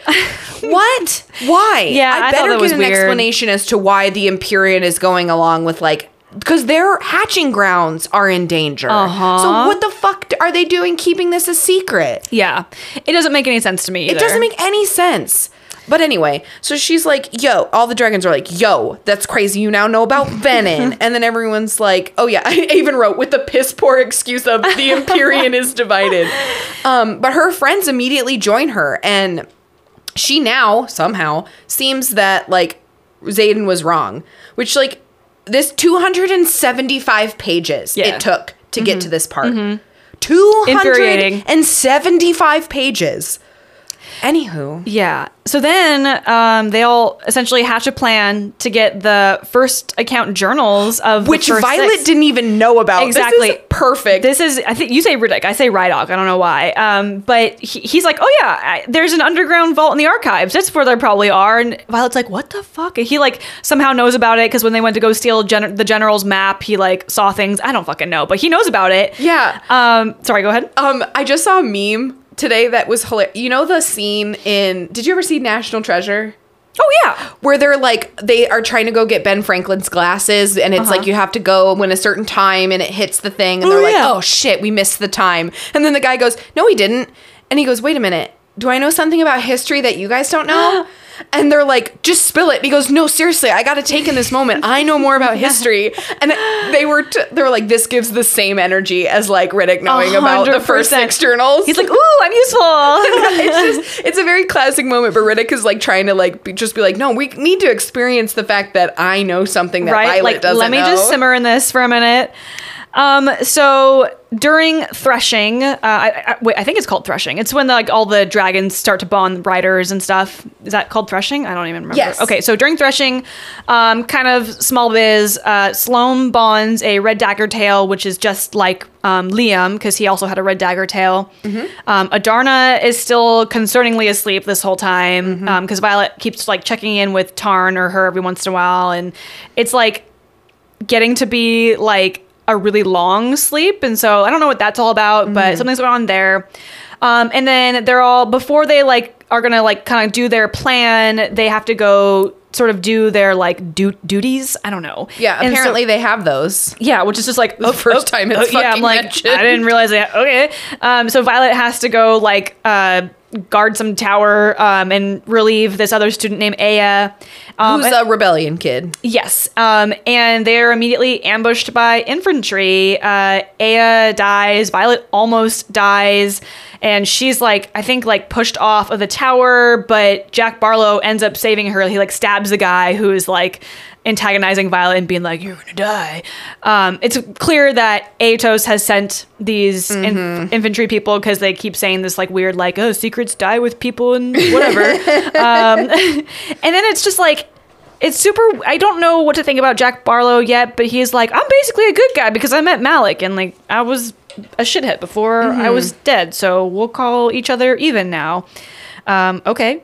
And Xaden is now on leave and meeting up with all of them, and she essentially has to like break the news to him that like all of her squad and besties sort of know the deal now, and she's like, she knows that like this is like, he's gonna be upset about it, and he's kind of a pouty, angry baby for a little bit, which is annoying and very typical Xaden. And then eventually they recruit Eric because they need him to be able to get through the wards, because they know it's like, I don't know, like the king. It's like the king's. Yeah, it's whatever. His specific like protected vault, and they need his blood to be able to go through. And for some reason, they think that like just getting his son is gonna work, but it does. They're like, yeah, it'll be fine. We'll take this guy. It's really convenient that you're here, Eric. Wow, look at that. Xaden and Eric like hate each other. Apparently, Eric hates Xaden because Xaden killed his brother Alec.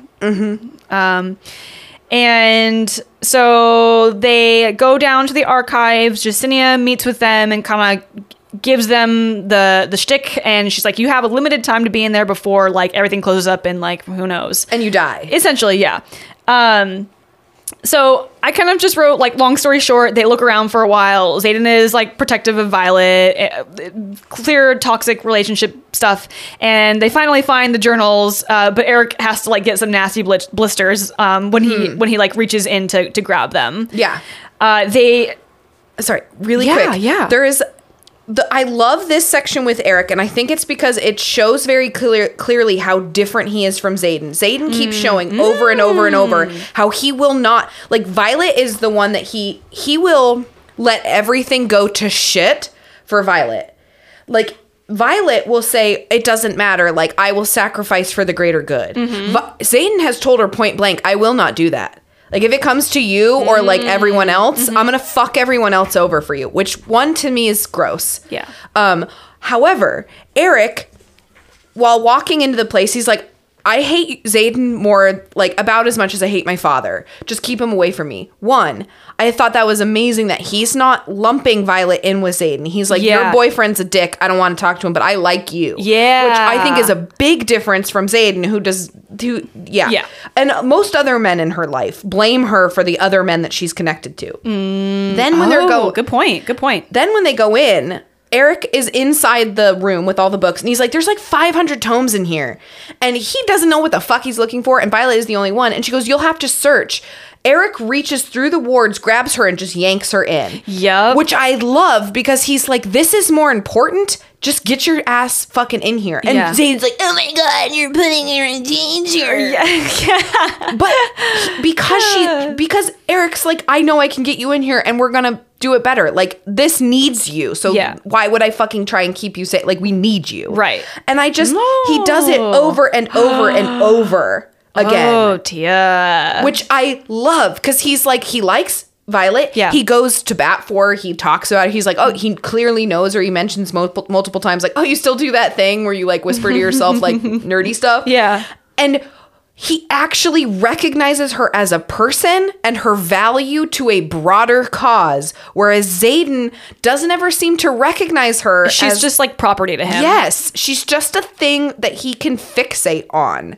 And I don't know. It's very small excellent points. mentions, but I'm like, I fucking love Eric because he sees her. And I gotta say, I know that this book is going on like a Dane apology tour. A Dane apology tour. Dane does fucking better in this second book than Xaden does. Yep. I wholeheartedly agree. Like Dane has like maybe even redeemed himself. Yes. Which I was like, bitch, don't you do that to me? And now I'm like, yeah. Yeah. I mean, Dane's got some major character flaws, but like, I don't know. He at least has, at least he fucking knows where to, like, that shit's more important. Yep. But anyway, so yeah, he gets blisters, they run out, and these fuckers, I just was like, this is really cute. They didn't think even remotely that the most protected, hidden, secret of all the secrets would not trigger anything. A warning. Yeah. Something to go They're off. just like, wow, we're all 22 and we figured it out. God bless us. Yeah. So they run, basically they are fucking caught. Nolan finds her and is like, I'm so disappointed in you he drugs her. Yeah. Yeah. He gives her creepy and awful. He gives her a drink and then then he's weird. And then she wakes up and Varish is there and we're like, ah, shit. Yes. Luckily they did give one of the, journal accounts to Xaden to give to Brennan. Yes. So at least one of them sort of like got out or whatever. And they interrogate her. Varish like hits her and tortures her, breaks her bones. For like a week. Yeah. And I think Nolan is there like mending her and then he gets to just re-break and mend and re-break. She hallucinates and she sees Liam, or she quote hallucinates, we're not really kind of sure. And I loved Liam sort of in these scenes. Like, me too. He's there for her. He's supporting her. He's like talking her through it. Like, you got this. Like, or don't give in. He's lying to you. Like, he's just trying to bait you. Like, perfection. Mm-hmm. Varish tells her what his signet is, which is he can see people's weaknesses. Oh, okay. Yeah. So he says like, when I first met you, I saw nothing, and that was weird. And now I can see that your weakness is people you love, which is the most fucking cheesy. Like yep. Okay. That's most people's. I know, right? Unless you're just like kind of a psychopath. But yeah, so that's his signet, is like seeing people's weaknesses, which I feel like you could have read that as like a oh, he knows people's weaknesses and not like a signet, but that's his actual like signet. Yeah, because he mentions at some point that he's like, some people are controlled by their dragons, I control mine. Mm-hmm. I was like, is his signet like controlling like dragons or like controlling things? Because he's crazy. But yeah, he tortures her for like 5 fucking days, and then he brings Dane in again to read her mind, and he's like, you fucking do it. And she's like, oh shit, my shields aren't up, I am not strong enough, I have barely slept, I'm fucking hallucinating.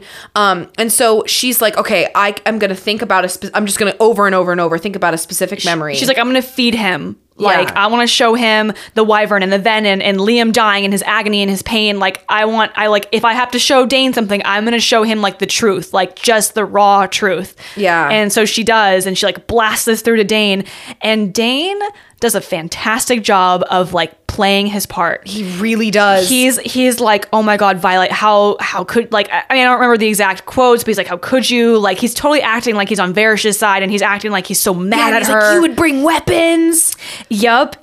And Violet is like, no, why are you this way? Because she's totally buying into it too. Then major plot twist, Dane stabs Varish and is like, Violet, we gotta go. Yeah. And then they open the door, and I did love this part where she's like, and then I saw into like the wrath of these like onyx, which is Xaden's eyes. And I was like, I do love the visual of that, where they like kick open the door and this dude like who's like covered in blood is like, I'm fucking here now. And I was like, that I like.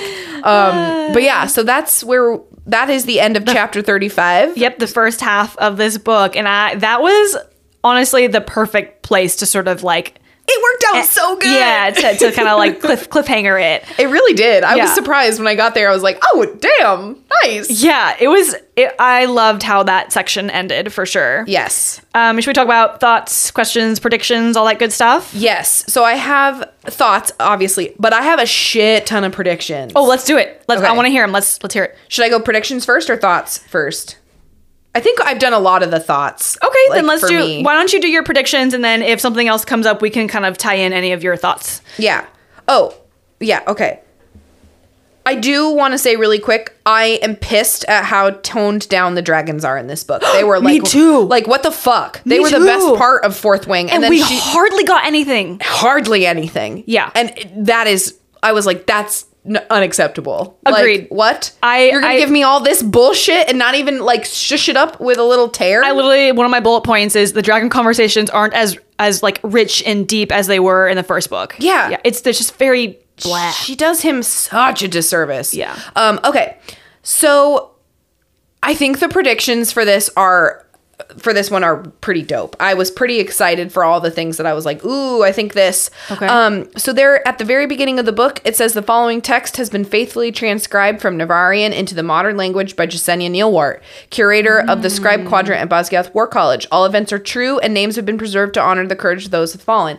I thought that was really interesting to put at the beginning of this book, especially since this whole first half is about changing narratives and fucking with information. And so I was Good like, point. this is clearly a look in the past, like written in the future, looking in the past. Yes. And I was like, what has been removed? Like, are we going to get in later books and we learn that like, oh, because now that they're the leaders of this, they've had to extract. Redacted. And so what information is getting redacted and why? Like, it's very interesting that right out the bat, we're like, Jasenia Neilwart is recording this. I love that. So- And do we think Jasenia is a reliable character? You know what I mean? Like, because Xaden keeps being like, oh, I don't trust the scribes. I don't trust the scribes. And Violet's like, well, I like Jasenia. She's great. I think she is. Okay. I haven't picked up on anything from. I don't trust anything Xaden says. Like everything, he's like, I don't trust this person. Like, great, I don't trust you. Yeah, like, you're true. Good You're point. a dum dum. Yeah. But I could see it like coming back to like. I I could see Rebecca Yarros doing that as a twist, being like, Yeah. you trusted Jasenia. Yeah, you were wrong. Then on page 32. Oh, page 32. Brandon mentions that Sigale doesn't like him. I was like, that seems like a big red flag. Then on page 87, when we have the dude with the red rimmed eyeballs. Yeah, the guy who's like there to assassinate her and Yeah. then kills Nadine instead. They're making venin.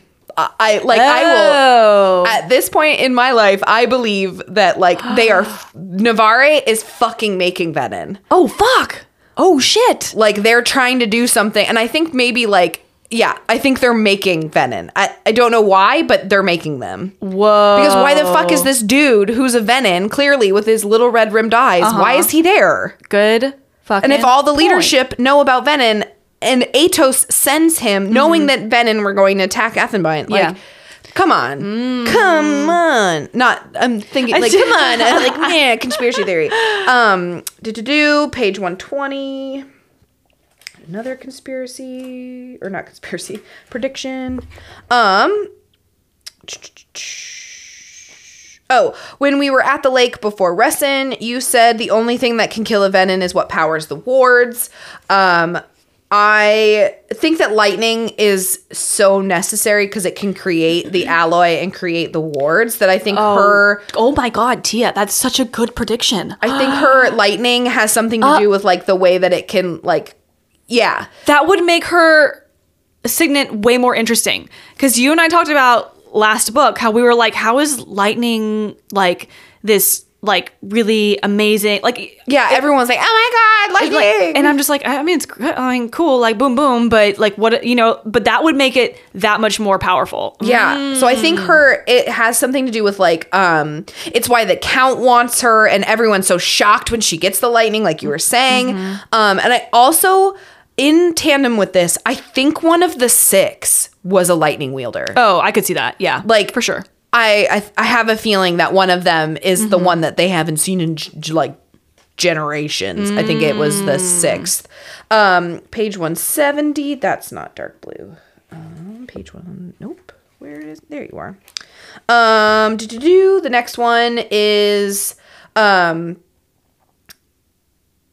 think, so she's talking about her mom on page 170, and she's like, she comes back to her room, and she's like, it had been surprising to discover nothing had been touched in my old room. Like, I was expected back.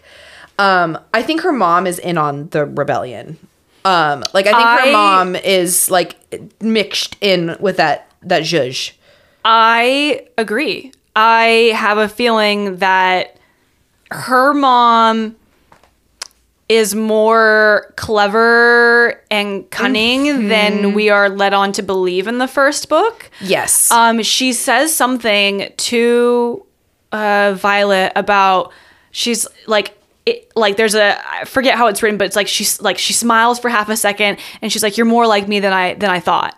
And it's like, she says it in like a good, like a complimentary way. Yeah. And I'm like, oh shit. Like her mom, like I feel like she knows what's going on and she's like maybe on the good side or like trying to like navigate and use her position to, I don't know. Yeah, totally. Something is going on there. Absolutely. They write her so flat. Like, she's just this, like, I'm a mean lady. Yeah. And this whole book, like, she's being surprised by stuff. She, like, pops up and she's like, oh, hello, Violet. You should do this now. Mm-hmm. And I think she's in on it in some way because, yeah. Next one, page 216. Violet is having these visions of, like Liam and also this Venin. And I go, does Violet have visions? Oh my God, wait. This is like Liam. Violet can talk to the dead, which I think is Andarna's power, which I think is the manipulated time power. Because it can go back and talk to the dead, which I think is why, like, this is why it's so powerful. And like, this is why she keeps like bringing up fucking resurrection over and over and over again. Is I really do think that she is like able to talk to the dead and see them and be able to like go back in time to resurrect the dead in her mind to be able to talk to them. And I think she's gonna go back and fucking resurrect the sixth. What the fuck? Dude, this makes so much sense to me because while she was being interrogated and tortured and Liam was in there, I was like, I don't think this is a hallucination. No, I was he's there for days. He's there for days. And like, I know that like at certain parts, Violet was like, oh, like my mind is just making this up. And I'm so glad that my mind is like doing such a good job. I'm like, I think this is Liam. Like, and I'm like, I don't know how this works, but I feel like Liam is there. And you just fucking nailed it. That would make so much sense. Holy shit. I'm on board. Right? Yeah. I was like, oh my God. If this is the manipulation of like the time stopping and then able to like go back in time, I was like, that is fucking genius. I love that. Yes. And I could get hype on that. Oh, because then they're going to like need information. And then I can see in the third book, they like have to go find like the graves of the first six and like almost like D&D style. Like you got 3 questions. Like I was like, oh, this sounds so cool. I have another prediction, which is about Varish's signet, except they tell me clearly what a signet is. So wait, I want to hear what you thought it was. Mind control of dragons. Oh, right. And then 296. They're in the little book cubby hole, the secret warded book nook. Oh, yeah, the secret warded book nook. That's what I'm going to call a tiny shed from now on. The secret warded book nook.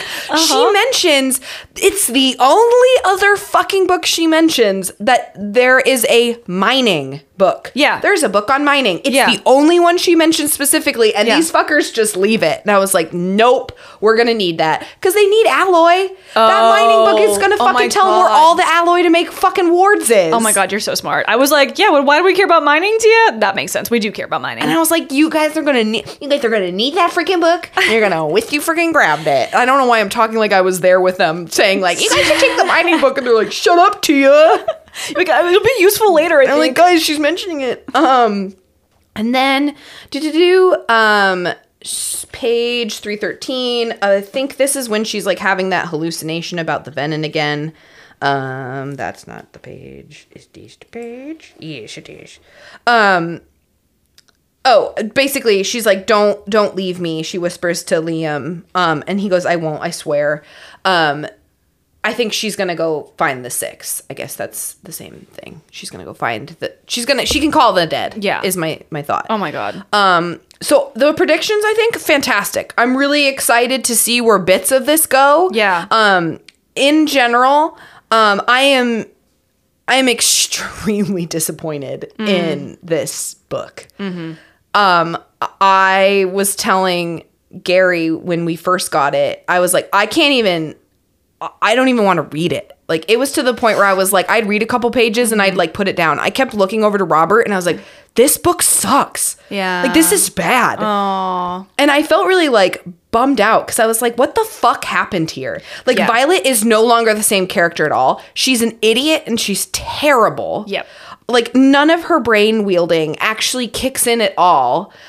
She like is missing shit. And if it is her trauma, then fucking show it better. Right. Yeah. Her trauma is not even, I was going to say it's not written well. It's like not written at all. Yeah. It just goes, I put it in my box. Yeah. I put it in my mental box. Like, Yeah. no. She's not a good character. They took away all of the great dragon conversations and like one-liners and all that. Like, it just, there were some there, to be fair, there was some in there, but it was not to the extent that we had in Fourth Wing. And even I thought Fourth Wing could have had a lot more in there too. And Xaden is also the terrible other half to that relationship. Yeah, he's just boring. That relationship is so boring for it to have been 275 pages of the main point of this book. Yeah. Like, bleh. And then, like, seriously, at the second, like, the last part of this is where this book should have started. We should have had a teeny tiny bit of understanding what RSC is. Yep. A little bit of that, like, you know, there was some good bits in there.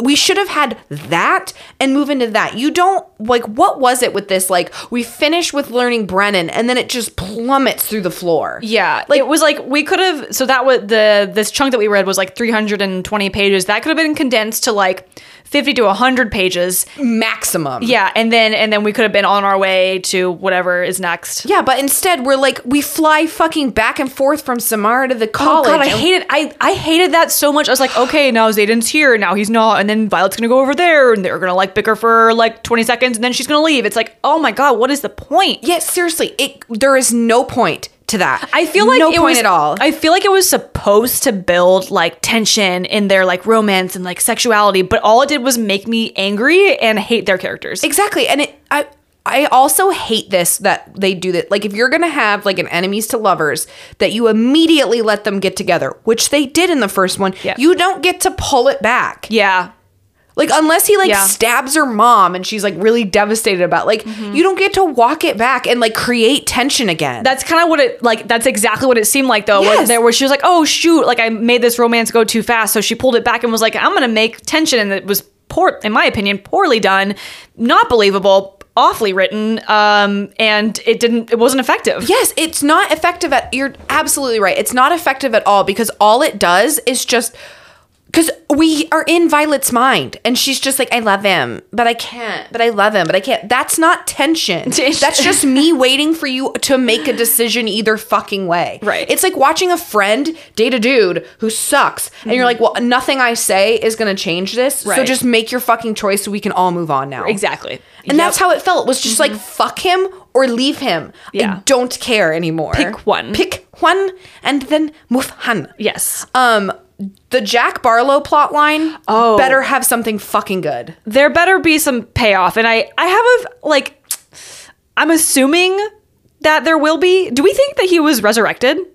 Or do we think that, because to me, it's like they kept being like, wow, like, that's crazy. I thought he was dead. Like, they keep saying, like, thought he was dead. But they kept just kind of being like, oh, like, he was almost dead, and we just brought him back. I'm like, I feel like maybe he was dead.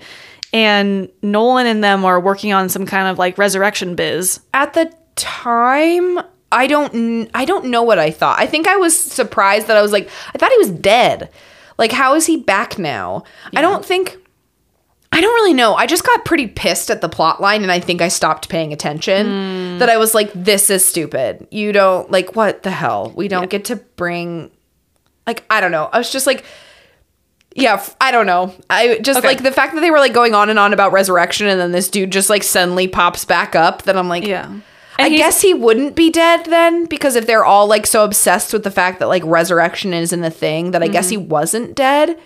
Because like, I mean, I don't understand how you live like having a whole building toppled on you, but Right. I don't know. It's pretty unclear what the situation was, and I think that's purposeful, that she's not giving away too much. But it is really weird that he's like suddenly like really nice and like pleasant to be around. I'm like, I feel like this is not right. Totally. And I then, don't know. I don't know. I like that we've got some redemption. Like, she clearly knows how to write redemption. She had Dane, who I wanted to fucking light on fire in the first book. And now I'm like, well, I guess I'm on a Dane redemption tour. Yeah. So, like, she knows how to do... I don't know. This book felt like, with how it was published, how it came out, that whole fucking debacle. Yeah. Like, how do you come... I know that's not Rebecca's fault, but, like, come on. How do you let that happen? What part are you alluding to? The part that, like, when this was published and, like, released, the fact that, like, the Iron Flame had Fourth Wing on it and the pages were wrong or flipped upside down. They had whole sections removed. Oh, I didn't know that. Oh, yeah. The binding was off. Like, the pages, like, Brianna got one. And Oh, you told me about that. Yeah. like, just horrendous. Like, what the fuck? How do you, as a publishing company, allow any of that to happen? Especially with such a like highly anticipated book. Exactly. Which that felt gross. And then the fact that like their special edition that they got people to buy was just a holiday Fourth Wing, which was just literally a different cover color. And that felt disgusting to me. Yeah. And then the fact that this book feels like there was no editing done at all. Like it was just, it feels like a Jennifer L. Armentrout. Like that fucking from Blood and Ash shit. Like the first one was like, great, yeah, I'm in. And then I get the second one, I'm like, the fuck? And I'm like, okay, well, I'm going to read the third one because hopefully it'll turn it around. Yeah. Like, come on. I love how mad you are about this. I was truly and honestly pissed. Because going into this, I was like, okay, Tia's probably going to be more forgiving than I am because I already have strong thoughts and feelings about Fourth Wing, and you were a little bit more like, okay, like I could see what's, like some good things in here, and I'm very pleased that you were on my side. It truly is like Blood and Ash, where I was like, the first one was like, good. I gave it a 4. Yeah. Both of them was like, yeah, good. Yeah. Then the second one I was like, okay, this is bullshit. Yeah. Like there's a lot in here that was like, did nobody read this through and be like, this doesn't make any sense? Yeah. And then I was like, okay, fine, I'll forgive it, and then I'll move on. And then this better not do the same thing, because if it hits the third one and I'm still pissed and we're still adding shit to the world that makes no sense and was not hinted at, I'm not going to read any more of it. Yeah. But fucking bow out. I could agree with that. If the third one's not good, we're done. Yeah. We can be done with it. Yeah, what are your thoughts? Since I just like ranted for a good fucking hour. I went to like look at my notes because I don't even remember what they are. Let me just real quick look through. Yeah. Kind of just some thoughts. This book was incredibly confusing to me in terms of like who is on what side, like the professors and all this weird stuff, like who knows who or who knows what, and like who the fuck are the paromial people, yeah, like I just felt like there was so much going on, and like the luminary and all these things that like I didn't understand, and I didn't try very hard because I was just like, I don't fucking care. I wish it was a little bit more either straightforward or interesting to know about. Yeah, it's a not great world building tactic to just like, oh, the characters know about it, so they're like, yeah, cool. But then they don't explain it to the reader until like maybe too late. Yeah. And you're like, well, now I don't fucking care because I'm so confused. Yeah. Yeah, it's the timing is not off. Great.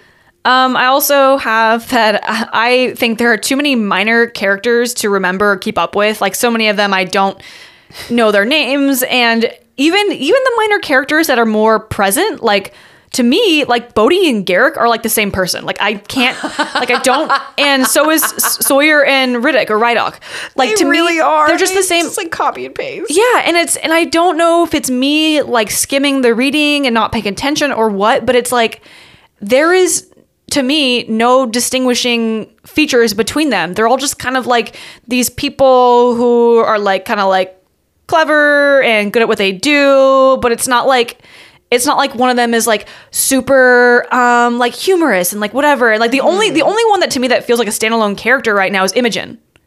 Like yeah. she is written really well, and like I understand her character, but everyone else just kind of like blends together into this like melding pot, and I'm like, I can't keep any of it. Like whether you told me Rydok was saying this or it was Sawyer, like it wouldn't matter. It's all the same to me. And I'm like, can we please have a little bit more like depth to our characters and a little bit more like intrigue? I don't know. It kind of, and I think this is coming from the point of like, I really like how Sarah J Maas writes her like more minor characters and how they each have kind of their own like things. And I'm comparing it to that, which is maybe not fair, but I'm just like, this feels so surface level to me. The first one led, you know, I was like, ooh, I'm excited to learn more about like Ree and Riddick and Sawyer. And then this one, the secondary character development was terrible. It was terrible with the dragons. It was terrible with her squad mates. The only people we get any information on are fucking Violet and Xaden.